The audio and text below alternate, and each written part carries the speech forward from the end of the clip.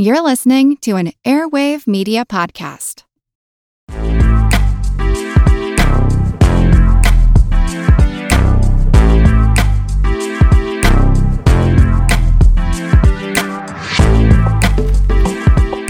Welcome to Unbiased Science, where we bring scientific method to the madness. We're your hosts, Dr. Jessica Steyer and Dr. Andrea Love. And today, we're very excited. We're going to talk about the evidence-based do's and don'ts for living in the time of COVID-19. Before we jump into that, we want to start off this episode, as we have past episodes, with a little bit of an icebreaker. So, Andrea, can you tell us, did you always know that you wanted to be a scientist? Can you tell us a little bit about your journey? Sure.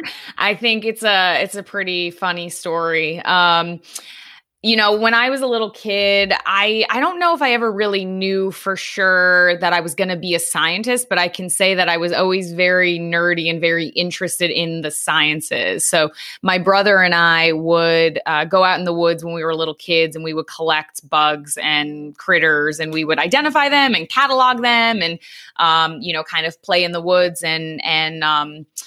it was my early entry into entomology, as it were. And then as I got a little bit older, my mom was doing her graduate work for teacher certification at Eastern Connecticut State University. And I got this textbook.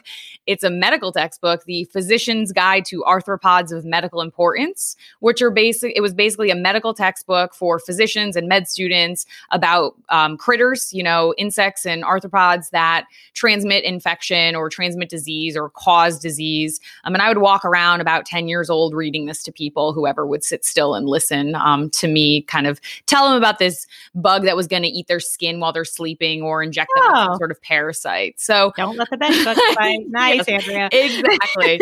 I was definitely into the shock value of it all, but I was really fascinated with, these, microscopic and almost microscopic organisms that were able to kind of wreak so much havoc. And I think that really kind of progressed in high school, where I did independent study with my favorite biology teacher about bacterial meningitis, actually. And I had used that to apply for some college scholarships. And then my college application essay really much outlined my career path. I was going to get a PhD in microbiology and immunology, and I was going to be a researcher in diseases. And here we are. So I think I was very science oriented from a young age, and because I'm very hyper organized, I pretty much followed that path to almost a T. My current job is not exactly what I envisioned, but it certainly fits the bill. Well, that is so awesome. You really are an incredible role model for young women. I mean that seriously. You're chuckling, but I'm serious. And when you eventually make your way down to Florida to visit, I can't wait for my daughter to meet you. She's actually obsessed with bugs too. Oh, I love it. So that's awesome. Well, okay. Well, maybe I could talk a little bit about my journey. For any of you young people out there who might be drawn to the sciences, it's not always a clear-cut path, because science means a lot of things. And obviously, Andrea, you're an immunologist, microbiologist. I'm a public health scientist, and those are both, under the umbrella of science, but they're very, very different disciplines. So as a kid, I was always drawn to science and math. I actually thought I was going to be a veterinarian for a really long time. I'm obsessed with animals. Still am, as you know, with my little zoo, 3 dogs, 2 cats. Same. But I was worried that I couldn't handle seeing sick animals or, putting animals down. And so I started out on this just general pre-med track, like I think 90% of undergrads at Stony Brook. When you say, Andrea? Yes. So I'm taking all the bio classes, and I hated my biology and chemistry classes. I know you love them all. I just was miserable. And instead, I really was drawn to more of the health science courses, took some statistics courses, and, I knew I wasn't done schooling. I knew I liked something in healthcare. So I decided to go for my MPH, my master's in public health. I specialized in evaluative science. I absolutely loved it. But I still wasn't quite sure what I wanted to do. And I don't know if you know this, Andrea, but I actually did preclinical bench research in neuropharmacology for a couple of years. Surprise, I did. But that also just didn't feel right. It wasn't for me. I spent an entire summer studying to take the MCAT. I never took it. I considered law school. I was all over the place. I thought I wanted to do health law. Finally, I sat down with some of my professors and mentors in my MPH program, most of whom I'm still in touch with today, actually. And they said, you obviously are passionate about public health. Just go for it. Pursue your doctorate.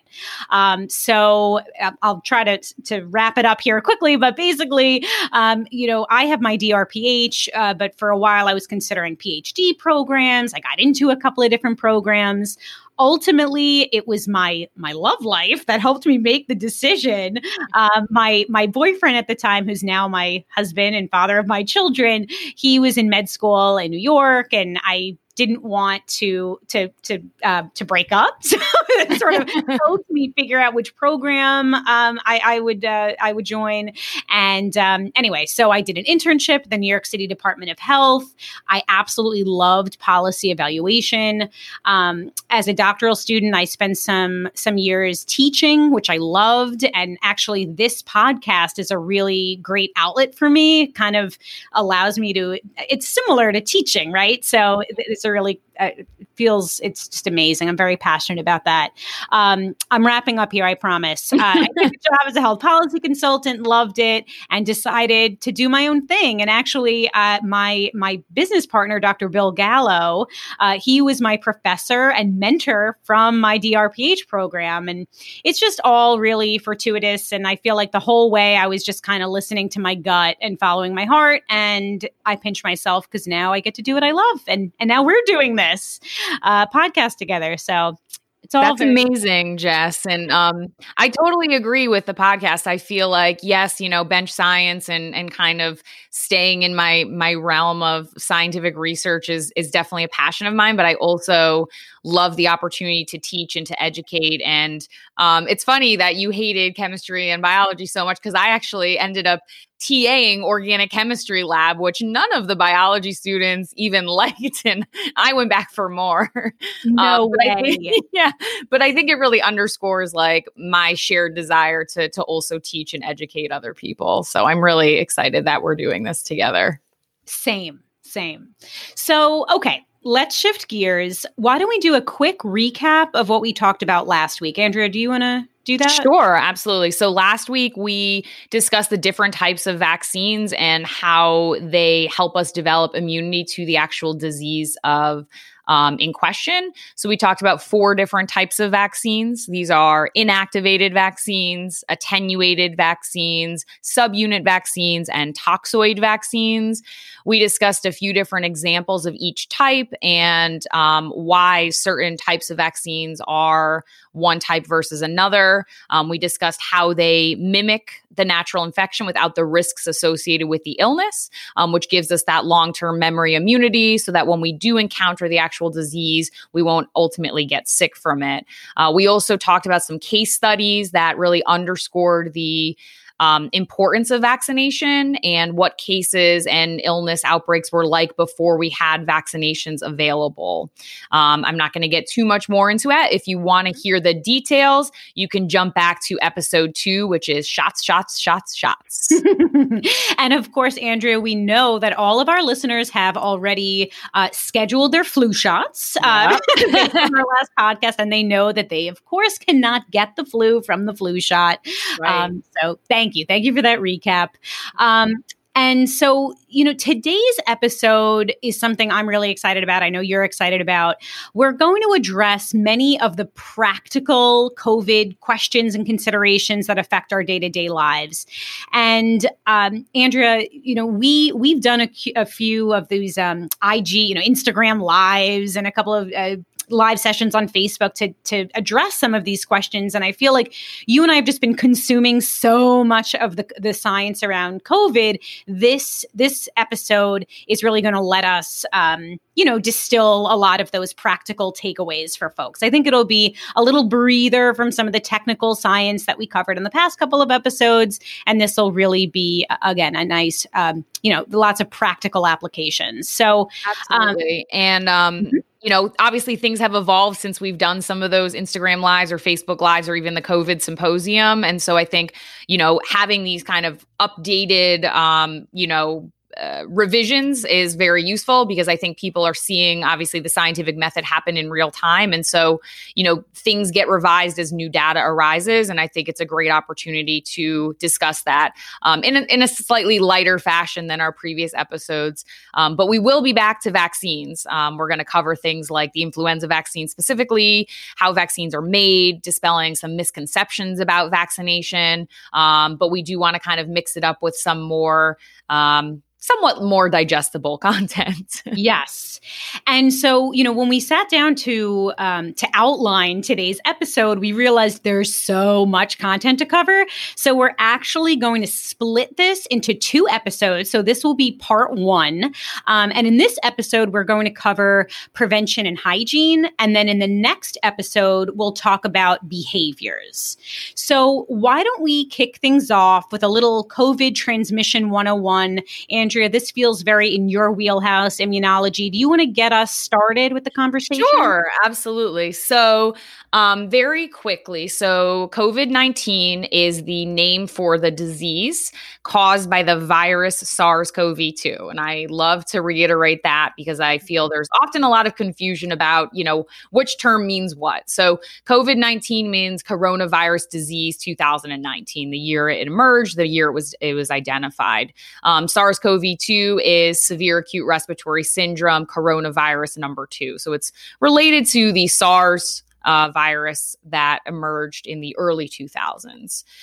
So for transmission of the virus itself, there are really, a major primary transmission, which is our short range droplet transmission. So because this is a respiratory virus, the virus lives in our upper respiratory tract. Then you've heard of the nasopharyngeal space. That's where those swabs are collected from and other parts of the upper respiratory tract. So transmission is going to occur ultimately when someone breathes, talks, coughs, sneezes, etc., and expels mucus and saliva that contain viral particles inside those droplets, those respiratory droplets, to another person. And the primary method of that transmission is when you're in proximity to another person. So you're talking, and as you're talking, you're expelling these particles, these droplets that contain the virus. You can't necessarily see those, but that's going to spread and reach that person that you're nearby and ultimately potentially infect them. That's the predominant mode of transmission at this point. I just want to jump in. So again, primary droplet transmission, person to person via droplet transmission. Yep. Sorry. Go on, Andrea. No, that's fine. Absolutely. That's your predominant method. There are 2 secondary methods, and I'm going to talk kind of in order of likelihood or predominance. So the second potential method of transmission is now wider spread aerosolized droplets. And so what this means is that other than immediate proximity to a person, there is now growing evidence that suggests that smaller respiratory droplets can actually hang in the air after a person has exited that space or moved away from that location. And those kind of hanging suspended in aerosolized droplets can also potentially infect other people in a nearby space. So this is more concerning because, as we'll get into, in those instances, social distancing is not sufficient. And this is going to be particularly true in indoor spaces that are poorly ventilated, because what you're going to have is you're going to have stagnant air. It's going to be hanging around, and those smaller aerosolized droplets that haven't been pulled to the ground by gravity will still be in the air and could potentially infect someone. And, Andrea, I immediately think of elevators. I don't know, that just came to my mind. Yes. You don't know who's gotten on or off. Are they wearing masks? Are they not wearing masks? So, I'm definitely always wearing a mask, even if I'm alone in an elevator. Yep, Sorry. absolutely. Especially in any public space. And then the kind of tertiary or last possible transmission route is what we call fomite transmission. And this is when those infected respiratory droplets, so these respiratory droplets that have virus inside of them, land on an inanimate surface, or in some instances, we've seen some evidence that a pet could be served as a fomite, but it's a non-person object that viral particles could sit on and could survive until another person picks them up. The evidence now suggests that that's probably the least predominant route, that the chances of this are relatively low unless it's someone that was very contagious, had high viral load, and you immediately essentially touch that surface that person contaminated. But it's still good practice to establish the hygiene practices that we're going to review, just in case there is possibility for fomite transmission. And we're going to talk a lot about that when we get into things like, do I need to clean my groceries? So we're going to talk, let's remember that word fomite. We're going to be referencing that. So just to recap, so definitely primary mode of transmission is, as you said, short range droplets, person to person. Secondary is aerosol, especially in indoor, poorly ventilated spaces. And finally, tertiary transmission would be fomite transmission. So touching surfaces that infected people have touched. So this brings me to our heard from the herd question. I think it'll lead nicely into our next topic, very related topic, Andrea, on masks.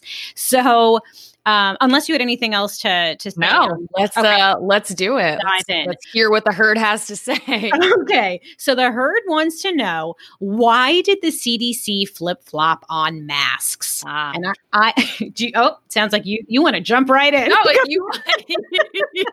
I have many thoughts. No. Well, can I just and I definitely want to hear what you have to say about this, particularly from an immunologist perspective. I just wanted to say here that right off the bat, they did not flip-flop. Right? Yeah. Science, and you just alluded to this, Andrea, science is a process. This virus is novel. Come look, think back to the beginning of this year. We had just heard about this for the first time. No studies had been done. We were not sure, how this virus was transmitted. So at that time, they were not recommending masks. We did not really understand the primary mode of transmission, which we now know to be short-range droplets, as Andrea just said, which is why masks are absolutely recommended. The one other thing I'll say is that we didn't want there to be a mask shortage, particularly for our frontline responders. We saw what happened right off the bat. I'm sure you guys can think back to earlier this year when things were flying off the shelves. I don't know why, but we couldn't find toilet paper of all things.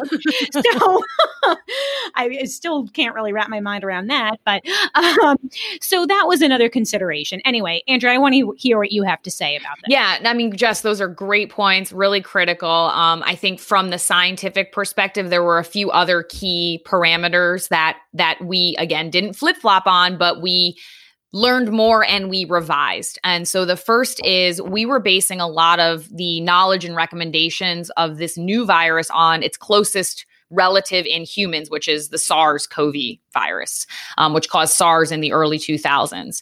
And in that virus, there was almost no asymptomatic transmission. So if you were visibly ill, you were sick, you were contagious. And actually with that virus, you got very significantly ill and you were very often hospitalized. So what that did was it eliminated sick people from the population.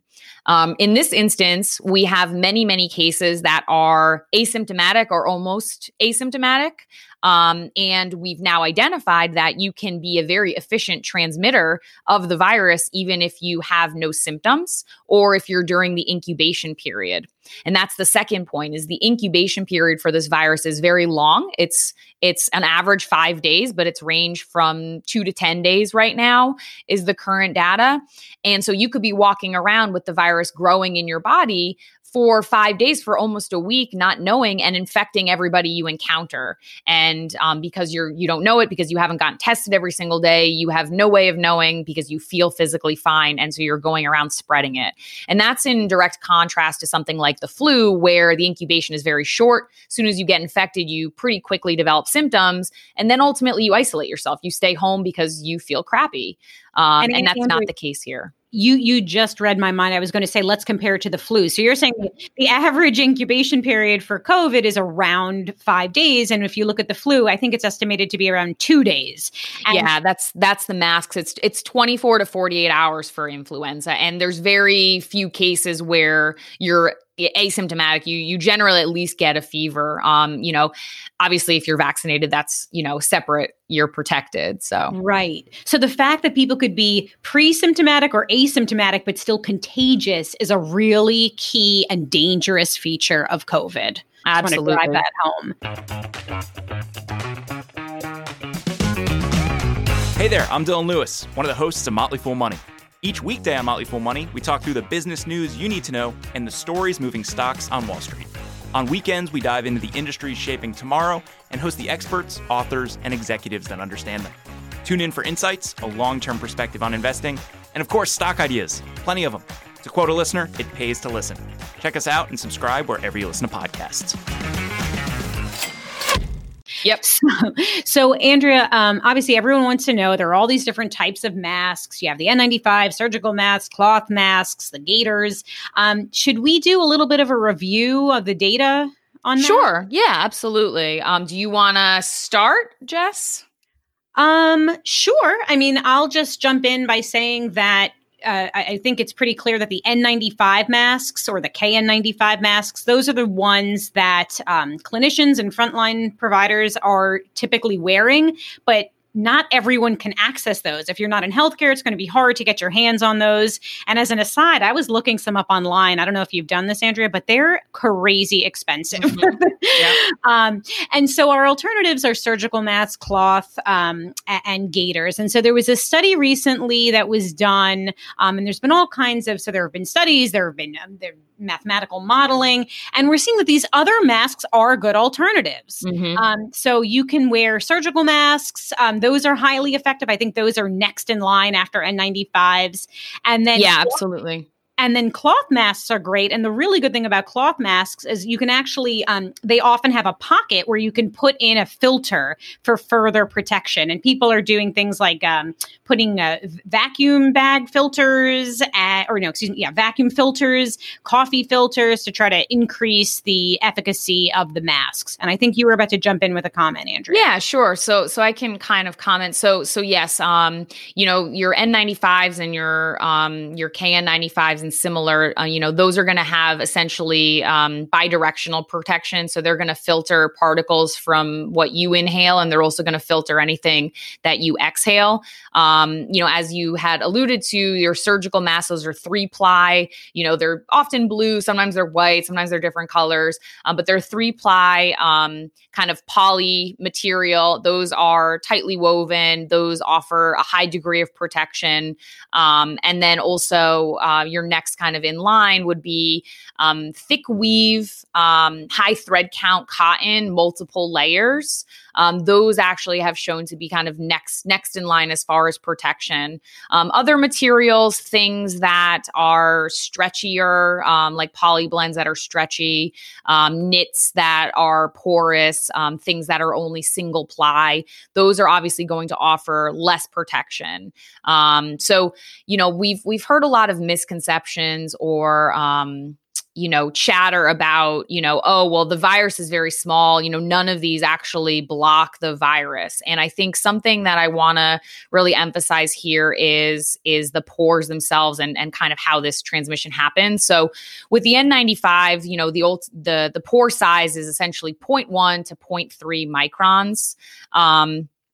For comparison, your surgical mask is filtering pore sizes of 0.3 to 10 microns. So again, not quite as tightly woven, but still quite effective. The virus itself is a size on average of 0.125 microns. It has a range of a little bit smaller to that and a little bit bigger.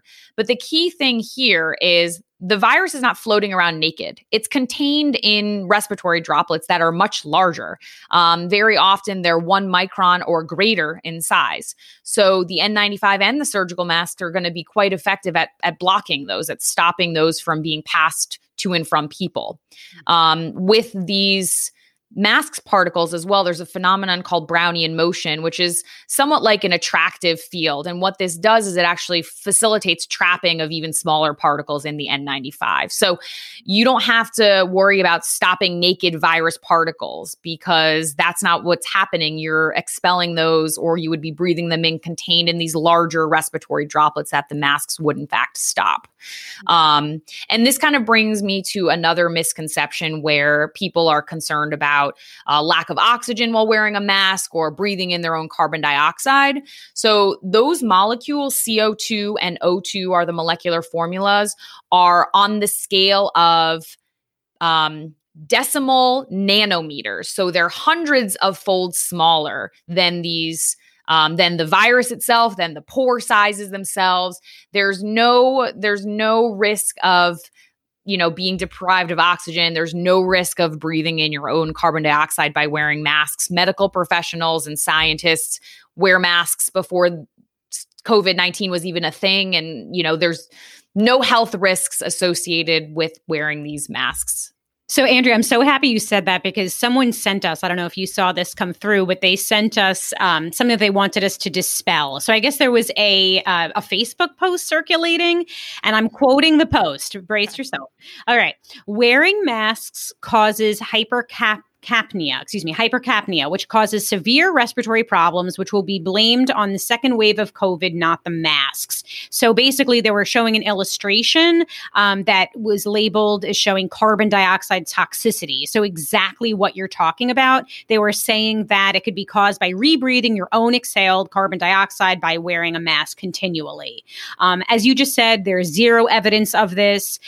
My husband, who's an ER doctor and wears these masks for 14 hours on end, he gets a real kick out of these. There is absolutely zero evidence of clear adverse effects. Yeah. And I just wanted to add that the latest models from our top universities are finding that masks are the single most cost-effective, efficient way that we could really nip this virus in the bud. Yeah, they're cheap, they're inexpensive. We could all get our hands on one. They don't have to be N95s. They could be homemade masks, and they are the best way for us to prevent spread. So these myths are really frustrating. So, were you going to say something? I was just going to provide an actual number. So, as I mentioned, a surgical mask is going to have a pore size of 0.3 to 10 microns, as an example. A molecule of carbon dioxide has a size of 0.00033 microns. So that is hundreds to thousands of folds smaller than the pore sizes. So there's no carbon dioxide getting trapped in the masks that you're going to breathe in, which would lead to hypercapnia. So let's dispel that once and for all. That's not a thing. We've been wearing masks, as I said, before, COVID-19 was ever a concern in our population. So let's recap a little bit about masks. I think we've made clear that everyone should be wearing wet masks. Wow, that was a tongue twister for me. They're cheap and expensive. We all have access to them. Masks protect the wearer and others in a number of different ways. The two ways that masks filter larger aerosols, and Andrea, you just covered this, but it's that mechanical interception, right? It's a physical barrier, and inertial impaction. And I'm paraphrasing something that Amanda Wilson, who's an environmental health sciences doctoral student at Arizona, said. But basically, she found that the denser the fibers of a material, the better it is at filtering. That's intuitive, right? That's why higher thread count leads to higher efficacy. There's just more to physically block the virus. But some masks, and Andrea, I think you were talking about this when you mentioned the Brownian motion. They have electrostatic properties, which can attract smaller particles and keep them from passing through the mask as well. Did you want to add anything, Andrea? Yeah, no, I mean, I think those are the two things. And that's why, both pore size and material is very critical, especially if you're dealing in the realm of homemade masks. The more layers, multiple layers are going to be better, as well as the tightness of the weave, and then the material as well. So, something like a stretchy polyester knit, like running buffs, all my runner friends are familiar with buffs. Those are going to saturate much more quickly, both because they have a more elastic material that is going to be more permissible to droplets, but also because they're single ply. So that's something to consider when you're deciding the type of mask to wear in public. Okay. I think we've covered masks in pretty good detail here. If there's nothing else to add, maybe we could move on to our next topic, physical distancing. Do you want to kick things off, Andrea? Sure. So the next kind of prevention practice that is critical, obviously masks, as Jess mentioned, are the single most effective tool to nip this in the bud, aside from effective treatment and vaccines, which we do not have right now. But next in line would be physical distancing or social distancing. I try and say physical distancing because I feel like you can still be social from afar, but you want to be physically separated from another individual. And so because the primary mode of transmission is that short range droplet, a lot of the recommendations center around this 6-foot rule, where you don't want persons outside of your immediate family that you live with closer than 6 feet for any sort of extended duration. Now, obviously, that's going to be coupled with other sorts of things that can increase risk, such as number of persons, duration of exposure, etc. But ultimately, if you don't live with a person, you want to keep that physical buffer, that distance buffer, anytime you're interacting. Now, a short kind of pass by, in a grocery store is not going to terribly increase the risk, but cumulative exposures or extended interaction within that physical distancing range is going to increase the risk. I have to jump in with one of my biggest pet peeves. Physical distancing is extremely important. And I think that people think that is out the window if you're outdoors. So I don't know, Andrea, if all your friends on social media are posting what mine are, but they're, yes, they're sitting outdoors. They're outdoors at restaurants or beer gardens, whatever it is, but they're still sitting right on top of each other. So being outdoors doesn't magically get rid of this need to physically distance, right? Because if you're sitting right next to someone and you're talking to each other or directly across from someone, there's still a very high risk of that droplet transmission. Yeah, absolutely. That's a great point. And for me, I find it very frustrating because, I am involved in the local running community, and there are groups that have been pretty good about, they halted all group runs and, they've resumed, but now they have maximum attendance caps, and they do, ensure distancing and things like that. But there are others that, are like, oh, we're outside, it's okay. And ultimately outside is lower risk than inside. So it's all relative, but it's not no risk. And that risk increases as you add parameters that add to the risk. So proximity is going to increase that risk. Number of persons is going to increase that risk. Duration of how long you're spending with those persons is going to increase that risk. So if you add all of these things up, even if you're outdoors, it's ultimately going to increase that risk to what the risk would be within an indoor facility. And so it's not an all or nothing. It's not, oh, I'm outside, therefore it doesn't matter. You still need to be very aware of these risks. And ultimately, 6 feet is not an all or nothing, right? It's not like no viral particle or no droplets containing virus is going to pass beyond this imaginary 6-foot line. That's just kind of a middle of the road gauge. Some droplets can certainly spread farther than that, and some may not spread as far. So we still need to keep those things in mind too. And, I'm so glad that you mentioned running and exercise. I should give the disclaimer that I have absolutely nothing to contribute to that conversation. I'm sitting here with my meatball and cheese sub.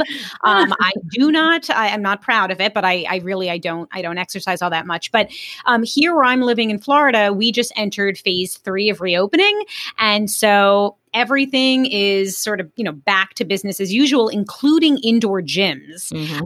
And Andrea, you know better than I do, but I would imagine that exercise, you're increasing your exhalation, and it's definitely riskier when you're exerting yourself, you're breathing more heavily. For me, it just makes me very uncomfortable. And I would think that's certainly a high risk activity that I would be avoiding if I partook in exercise.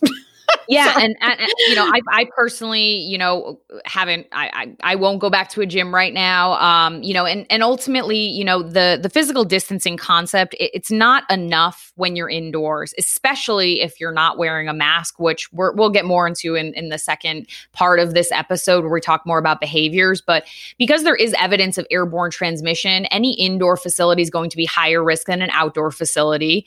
And so when you're indoors, you have to couple masks and distancing. You can't just say, I have this imaginary 6-foot barrier and that's going to be fine, because you have poorly ventilated spaces or you have air being recirculated by fans. And so physical distancing is not sufficient, especially if it's only 6 feet when you're in an indoor space with other people that you don't live with. Absolutely. Andrea, I feel like do you think we can move on to hand washing? Absolutely. Want to learn how you can make smarter decisions with your money? Well, I've got the podcast for you. I'm Sean Piles, and I host NerdWallet's Smart Money Podcast. On our show, we help listeners like you make the most of your finances. I sit down with NerdWallet's team of nerds, personal finance experts in credit cards, banking, investing, and more. We answer your real-world money questions and break down the latest personal finance news. The nerds will give you the clarity you need by cutting through the clutter and misinformation in today's world of personal finance. We don't promote get-rich-quick schemes or hype unrealistic side hustles. Instead, we offer practical knowledge that you can apply in your everyday life. You'll learn about strategies to help you build your wealth, invest wisely, shop for financial products, and plan for major life events. And you'll walk away with the confidence you need to ensure that your money is always working as hard as you are. So turn to the nerds to answer your real-world money questions and get insights that can help you make the smartest financial decisions for your life. Listen to NerdWallet's Smart Money Podcast wherever you get your podcasts. I'm Jane Perlez, longtime foreign correspondent and former Beijing bureau chief for the New York Times.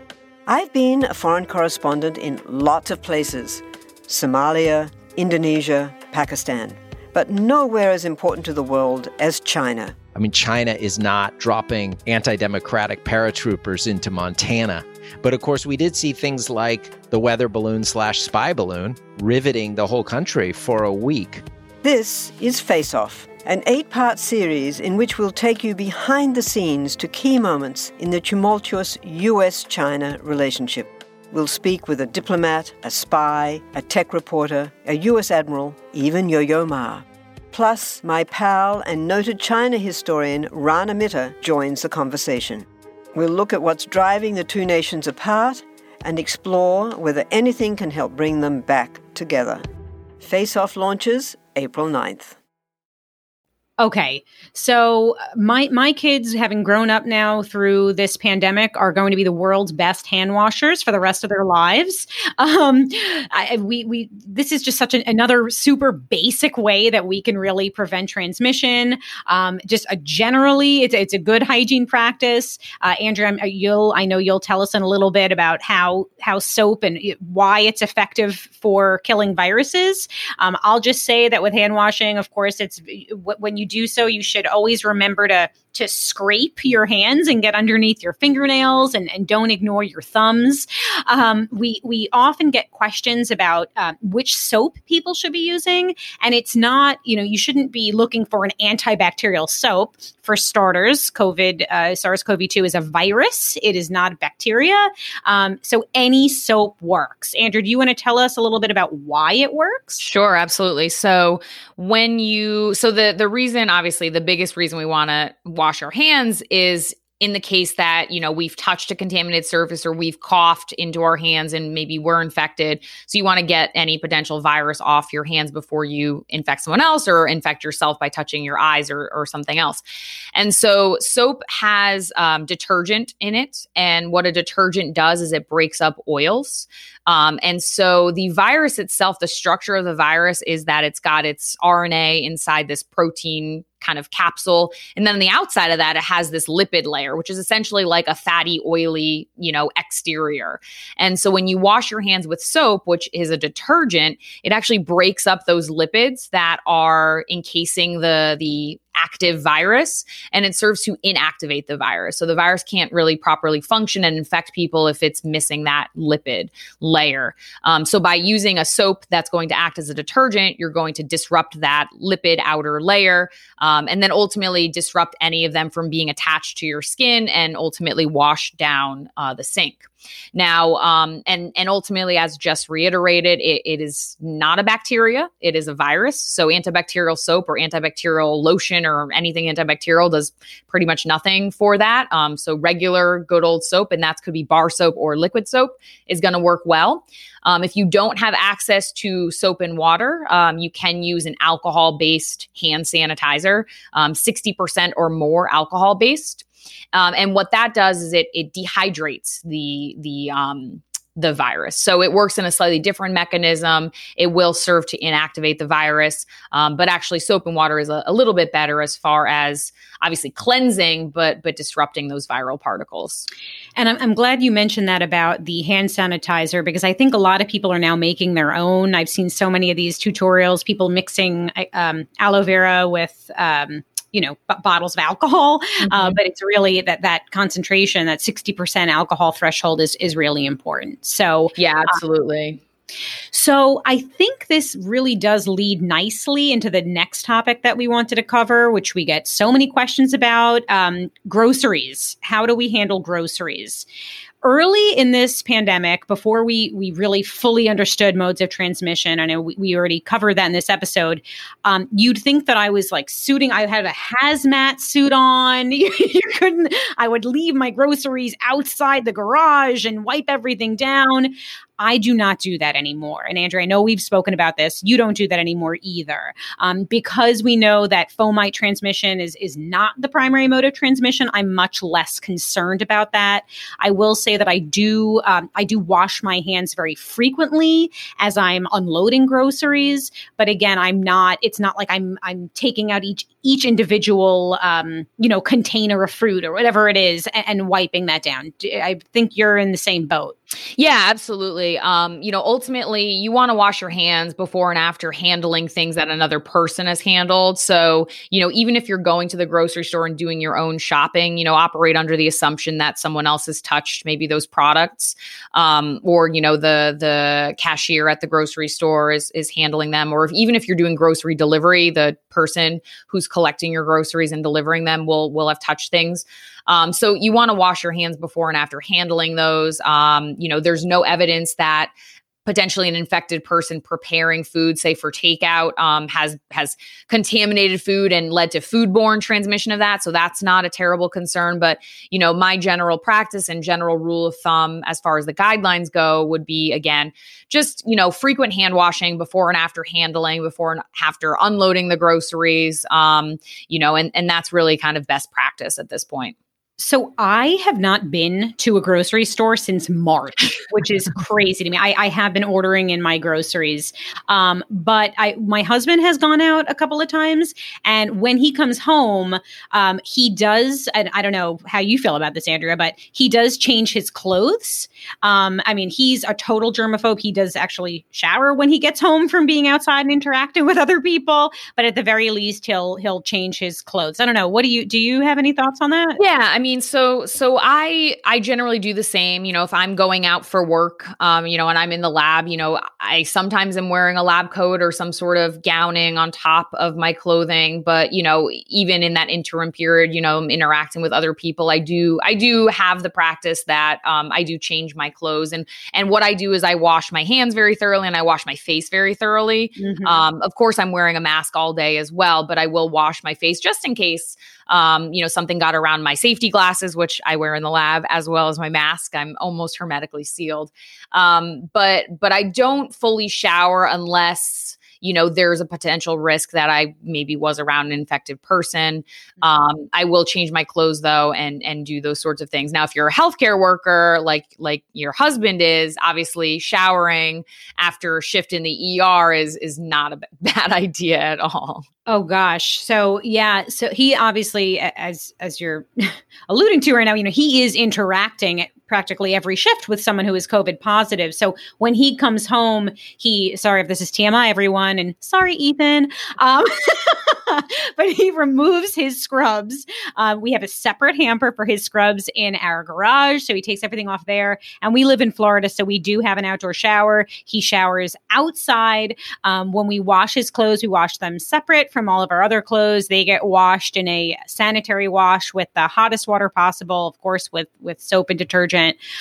So he definitely does take it super, super seriously. So I don't know if it's, overkill that we shower every single time that we come in from outside. But again, at the very least, that's our comfort threshold, is that we change our clothes, and certainly washing our hands. And I like the idea of, washing faces. It certainly can't hurt, right? This is good hygiene. It's always a good thing. And one of the things I keep saying is like the silver lining of this pandemic, if there is one, is that maybe it's raised awareness of some basic hygiene practices that we should all be engaging in. I've heard several stories from many of my guy friends, my male friends, who recall situations where, a guy next to them uses a urinal and then leaves the bathroom without washing their hands just outright. And it's just mind-boggling to me that is the thing in adults. Yeah, that is so disgusting. I cannot handle.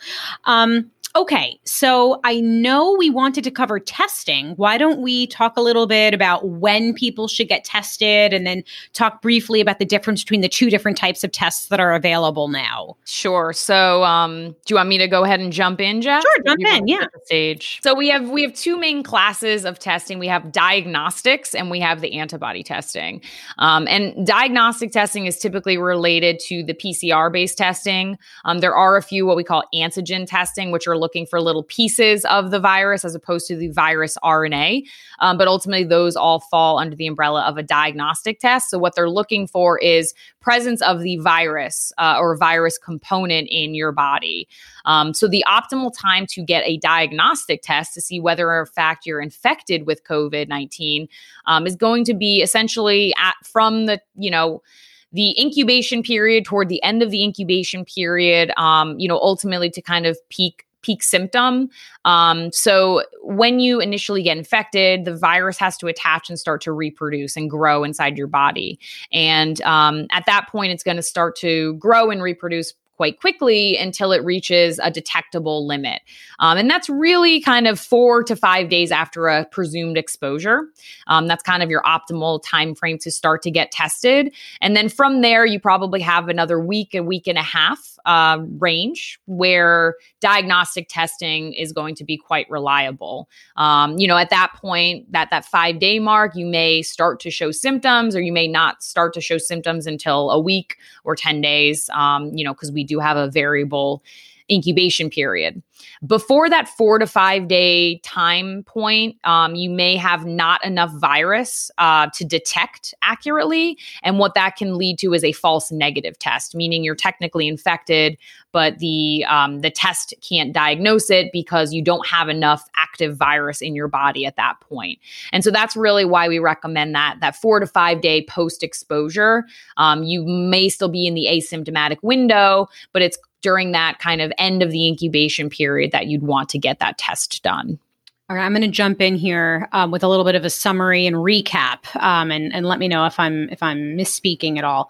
So again, two different types of tests. There's the PCR, there's the antibody. PCR, that's the nasopharyngeal test that everyone's talking about, the swab up your nose.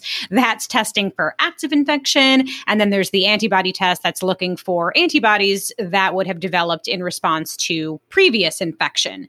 So people, actually, a good friend of mine just messaged me she has to travel. She has to fly. And we're going to talk more about flying in our next episode. And she said, okay, when should I get tested when I return home? And so my response was, so if you're worried about your exposure on the plane, I would wait 5 days after you've landed, 5 days from your, possible exposure to get yourself tested. And again, now we're talking about the PCR test. Now, of course, if she's experiencing symptoms, if she's actively symptomatic, she can get tested sooner. Is all of that accurate?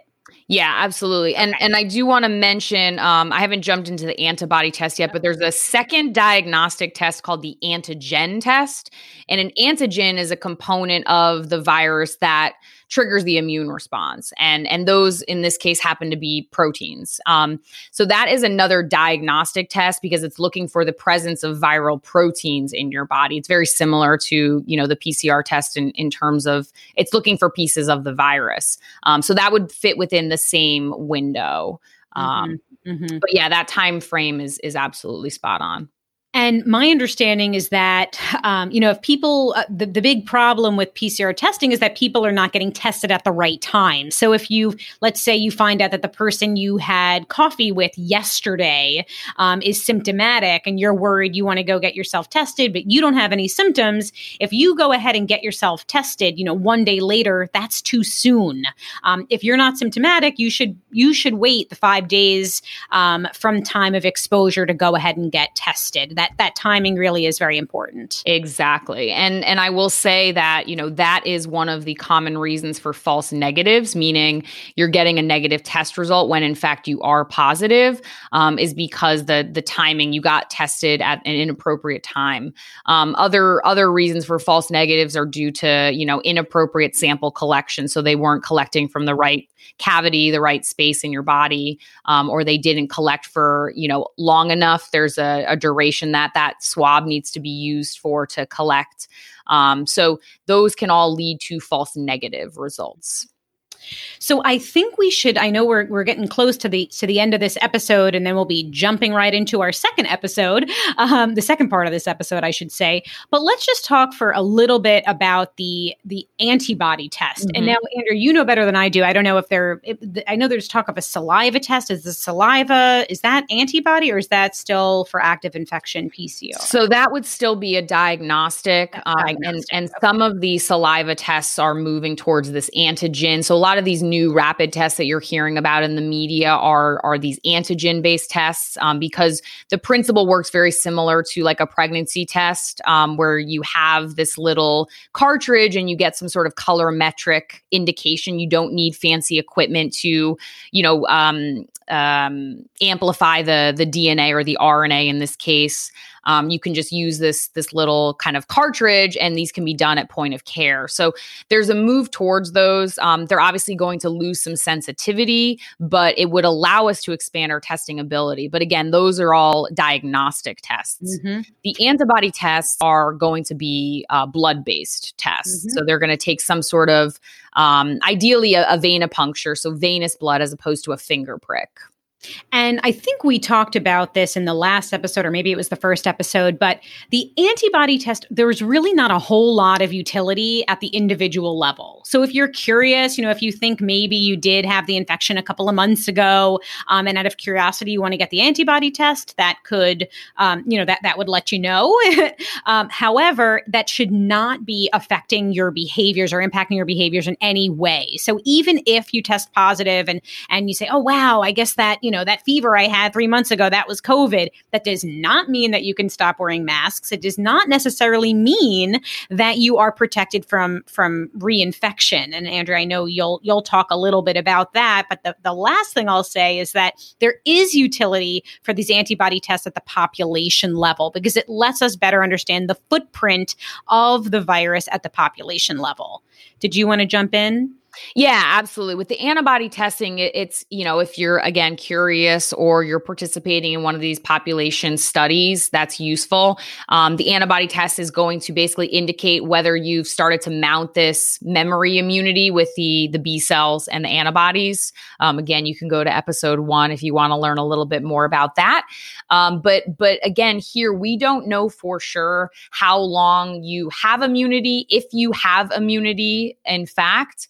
The presumption is that we probably have some sort of immunity for at least a period of time, but we don't know what that period of time is. It's going to be very variable from individual to individual. And because we have seen some rare instances of reinfection, presumably because that memory immunity was not established strongly enough, we still need to operate under the assumption that you are potentially at risk still, even if you have recovered or have a positive antibody test. Mm-hmm. That's great. So let's just do a very quick recap. If you could tell them all about the recap. So if you think now, when we're talking about active infection, we're talking about the PCR test. That's mainly the nasopharyngeal, that swab up your nose. So again, the timing of that, if you're actively symptomatic, you can certainly go get yourself tested. If you've been exposed to either a known case or a probable case, you should go ahead and wait about 5 days until you get tested. Again, there's another type of test. This is the antibody test. This is the blood test that you could get if you think that maybe you had the infection previously. You can go ahead and get it, but it's really more for curiosity purposes unless you're participating in a larger population research study. And the results of the antibody test should not impact your behavior. The results of the PCR test for active infection should absolutely impact your behavior because, of course, if you're testing positive, that's telling you that you have COVID and you need to remain in isolation. Andrea, did you want to just maybe close out the episode just talking about how long we think that people are likely actively infectious and when they can maybe come out of Sure. isolation? Yeah, absolutely. And I just want to add, there's that third type of test, the antigen test. That's another diagnostic that's going to fit in the same category as the PCR test. So that would be some of your rapid diagnostics. That's going to be the same timing. If you're actively symptomatic, go ahead and get that done, or 5 days after a presumed exposure. Now, the one thing that I think is important to note is that you can still have pieces of the virus in your body beyond the active infection or beyond the time that the virus is still technically active in your body. Residual pieces that just haven't been flushed out by kind of mucus secretions.